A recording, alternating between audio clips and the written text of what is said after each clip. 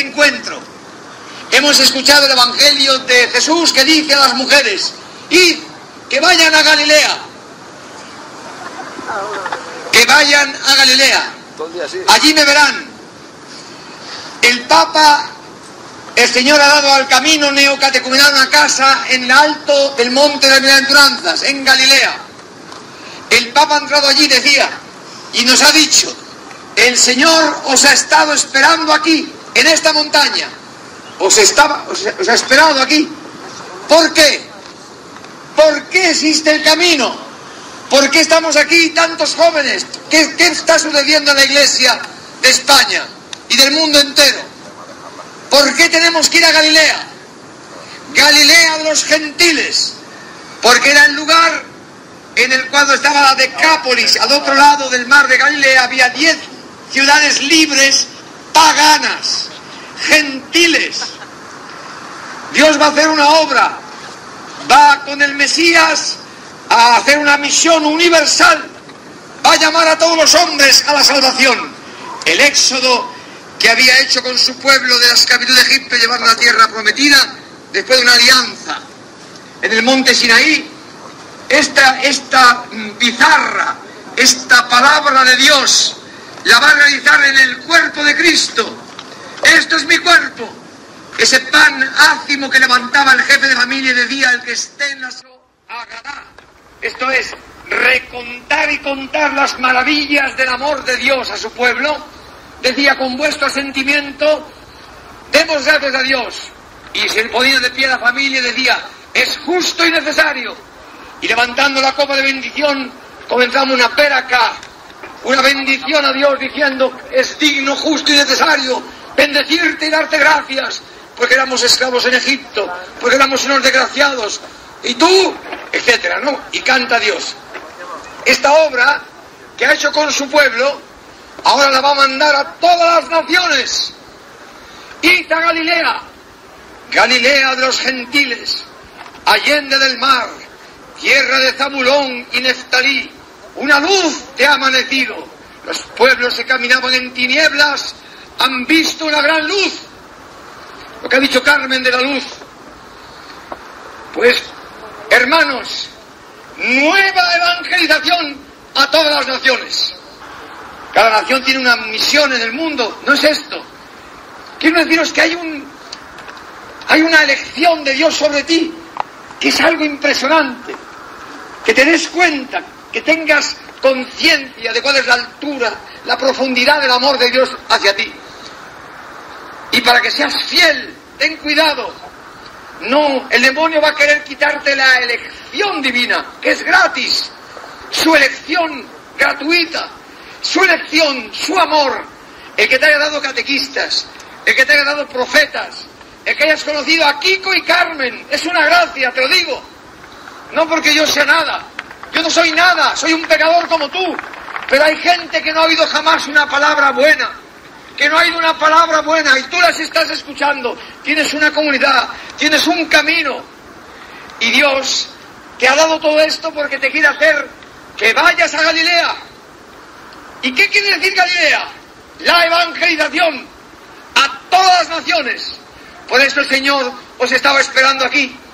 Id y anunciad a mis hermanos que vayan a Galilea. Allí me verán. Todos los que hemos estado evangelizando, que hemos visto que el Señor nos precede en Galilea.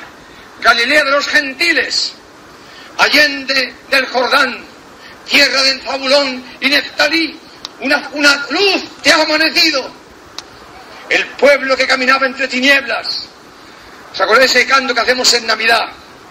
Es importantísimo, las naciones que están en tinieblas, tus compañeros de universidad, los jóvenes que se matan, tinieblas, agujeros negros, dice Carmen, el negro chupa y se concentra, la luz se da. ¿Cómo puedes ser testigo de la resurrección de Cristo? Por una sola cosa te he dicho antes, eres testigo, ¿por qué? Porque te puedes dar, porque puedes decir: yo antes no me podía dar, yo vivía todo para mí, el pecado original en mí me obligaba a ofrecerme todas las cosas para mí, las mujeres todas para mí, La familia tenía que ser como yo quería. Mi padre un fascista, mi madre una pesada, mis hermanos no sé qué. Todo ofrecido para mí. La universidad, o sea, yo era el axis mundi. Toda giraba en función de mi yo. No me podía dar. Estaba condenado al egoísmo, a ser un agujero negro. No tenía la luz. Mis vestidos no eran blancos como la nieve. No centelleaban como vemos estos ángeles, que todos están vestidos de blanco. El Apocalipsis que estamos leyendo en lectura continuada en el bienal que llevamos en el camino, estamos leyendo el Apocalipsis. ¿Cuántas veces se habla de las vestiduras blancas? El vestido blanco, blancos, las albas de los sacerdotes, blancos, Cristo resucitado. Bien, hermanos, pues entonces, todos hemos sido elegidos para una vida nueva, vida eterna en nosotros, en una comunidad cristiana, una nueva evangelización que parte de la parroquia. Qué cosa sorprendente. Parte de la comunidad cristiana en la parroquia, parte de la diócesis, donde están unidos sacerdotes, familias en misión, misioneras, hermanas que se ofrecen a seguir a Jesucristo, unidos todos en la comunidad, en la iglesia, nuevas formas de evangelización, nueva evangelización, y dice el Papa, nueva en sus formas, nueva en sus contenidos, nueva en su ardor, ardor del Espíritu Santo, fuego de Dios. Bien, hermanos, pues en esta tarde, en Madrid, Dios ha querido que el camino neocatecumenal nazca en Madrid. Quizá estos santos que ha dado Madrid han estado intercediendo, porque todo tiene su importancia, todo, no hay nada ocasional. Si es maravillosa la creación porque se ve la belleza de todo, y de la belleza se percibe el amor que Dios nos tiene, hay una manifestación de Dios más grande, que es la historia, que es tu historia, los encuentros que tú has tenido, las personas que has encontrado, etcétera. Bien, hermanos, pues ánimo. Entonces, convertíos, yo os digo en nombre del Señor, convertíos y creed a la buena noticia. Escuchadme, quietos un momento, escuchadme. Diga a aquellos que se estén quietos, allá al fondo, un momento, quietos un momento, escuchadme. El Señor quiere que nos convirtamos a Él. Convertíos y creed a la buena nueva. ¿Y cuál es la buena nueva? Cristo ha resucitado de la muerte por ti. Ha muerto por ti. Ha muerto por ti, Cristo. Escúchame. Ha muerto por ti. Ha muerto por mí. Realmente. Puedes no creerlo. Puedes no creerlo. Ha muerto para que tú puedas tener acceso a una vida nueva. Escúchame. Para que puedas dejar el pecado. Para que puedas dejar el pecado. Cristo ha muerto por ti para que puedas, se puedan, porque el salario del pecado es la muerte. Si murió por ti, ha pagado por tus pecados. Puedes recibir el Espíritu Santo de Dios. Ha resucitado por ti, contigo, a una vida eterna, una vida que no muere más. Somos testigos de su resurrección, y la prueba de su resurrección es su vida en nosotros. Es que tú antes vivías todo para ti, y ahora te has levantado para ser misionero. Y esa hermana, y esa familia, todos evangelizadores, todos testigos. O sea, algo realmente, yo he visto cambiar a mis hermanos en la comunidad. Podemos decir, yo no te anuncio mi propia vida, te anuncio la iglesia. La iglesia, Cristo está en la iglesia. Bien, hermanos, por eso ánimo. La iglesia. Yo sé que nosotros, os he dicho antes, quieren que abramos un seminario en Kiev, que hay que evangelizar la Ucrania. Nos están concediendo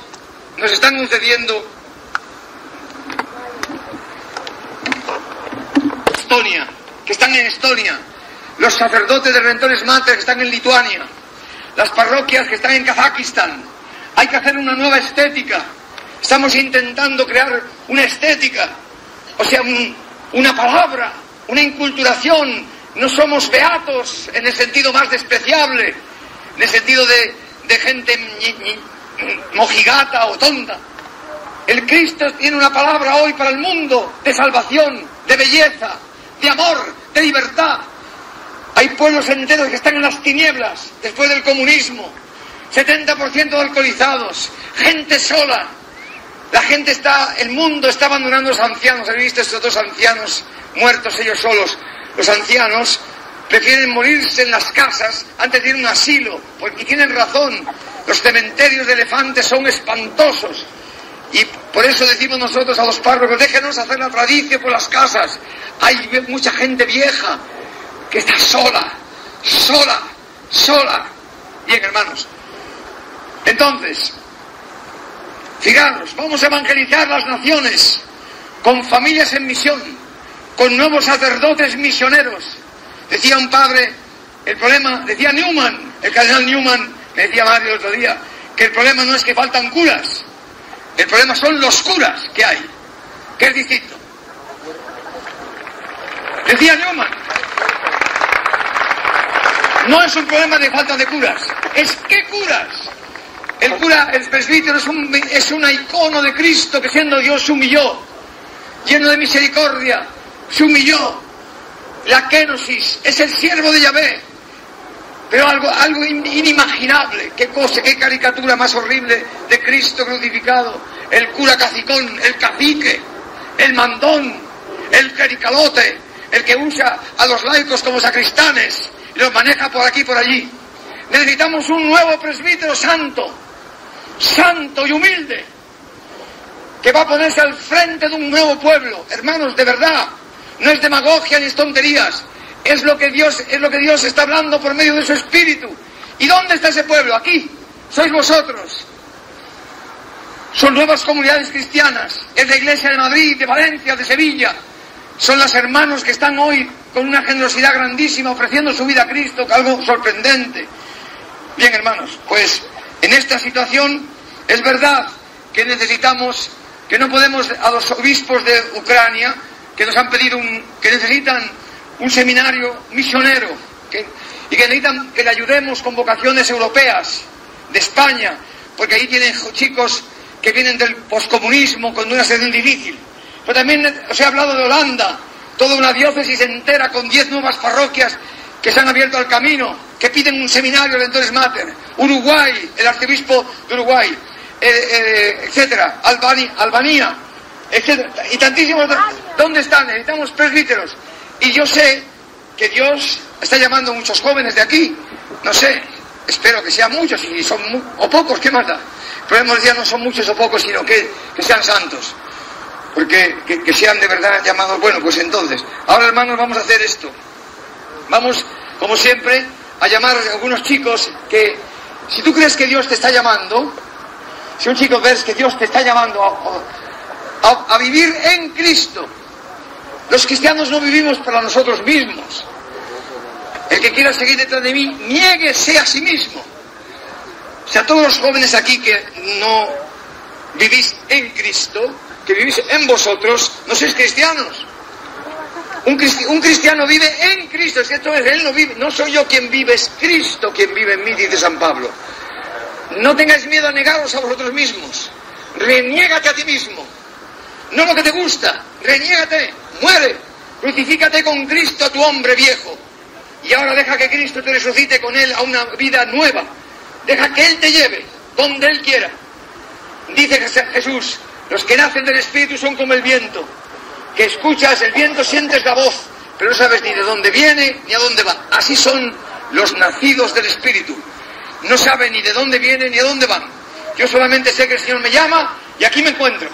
¿Y a dónde te vamos a llevar? Pues te vamos a llevar al seminario de Albania. Pues muy bien, de Albania. Pues te vas a ir a no sé dónde. Y no es un problema, es que tengo Kiko, es que me gustan las chicas, y a mí también. ¿Por qué tontería es esa? La castidad es una obra de Dios en ti. No tengas miedo. Claro que el demonio intentará, pero fíjate, todo don tiene que ser probado en el crisol. Tienes que ser circuncidado El prepucio de tu corazón, esa carne que hay en tu corazón, tiene que ser quitada. Tienes que ser circuncidado en Cristo para que tú seas casto. Si no, figúrate con la cantidad de mujeres que hay por ahí que se te ofrecen en las naciones paganas, donde quieras. Decía San Ignacio, a San Ignacio de Loyola, a San Francisco Javier, cuando le escribía las cartas: no me mandes aquí ninguno que no sea probado, porque aquí las mujeres, etc. Entre otras partes, no hay que tener miedo al celibato, todo lo contrario. ¿Por qué? Porque hay eunucos que se nacieron así, dice Cristo. Hay eunucos que les hacen los hombres, pero hay eunucos que se hacen a sí mismos por amor al reino de los cielos. Si Cristo te da su espíritu, te da su amor a los hombres, su amor a todas las naciones, su amor a China, al África, a Australia, su amor a todas las naciones. Ese amor lo tiene dentro metido una monja de clausura. Una monja de clausura está inmolada con Cristo por todos los hombres de la tierra, porque Cristo nos da su corazón. Si tú de verdad tienes el espíritu, el amor de Cristo en ti, el amor al reino de los cielos, no te importa, por amor a Cristo, te da fuerzas para ofrecerle tu propia vida, para lo que Él quiera, y ser casto. Fíjate, además que la castidad es un símbolo, es un seño escatológico, porque te aseguro que es verdad, que si no existiera el cielo, yo casto no era. Eso te lo prometo. Si el cielo no existe, si todo esto es mentira, yo no sería casto. Porque soy como tú, me gustan las mujeres. Pero el cielo existe. Somos testigos del nuevo eón, de la escatología. Existe el cielo. Y puedo no acostarme con una mujer. Y puedo no fornicar. Y ser casto, gustándome a rabiar las mujeres, deseando acostarme con una mujer, deseando tener hijos. Bien, vamos un momento, vamos a hacer una oración, poneros de pie, oremos un momento. Nuestro Dios santo y Rey eterno, que en tu infinita bondad y misericordia nos das la vida, manda obreros a tu mies, Señor, ayuda a la Iglesia. Aquí tienes tantos jóvenes, Señor, llama a los jóvenes y ayúdales a no resistirse a tu llamada, a no acallar, como ha dicho el Papa, la llamada. Te lo pedimos en nombre de tu Hijo y por mediación de la Santa Virgen María, la humilde de Nazaret. Te lo pedimos, Señor.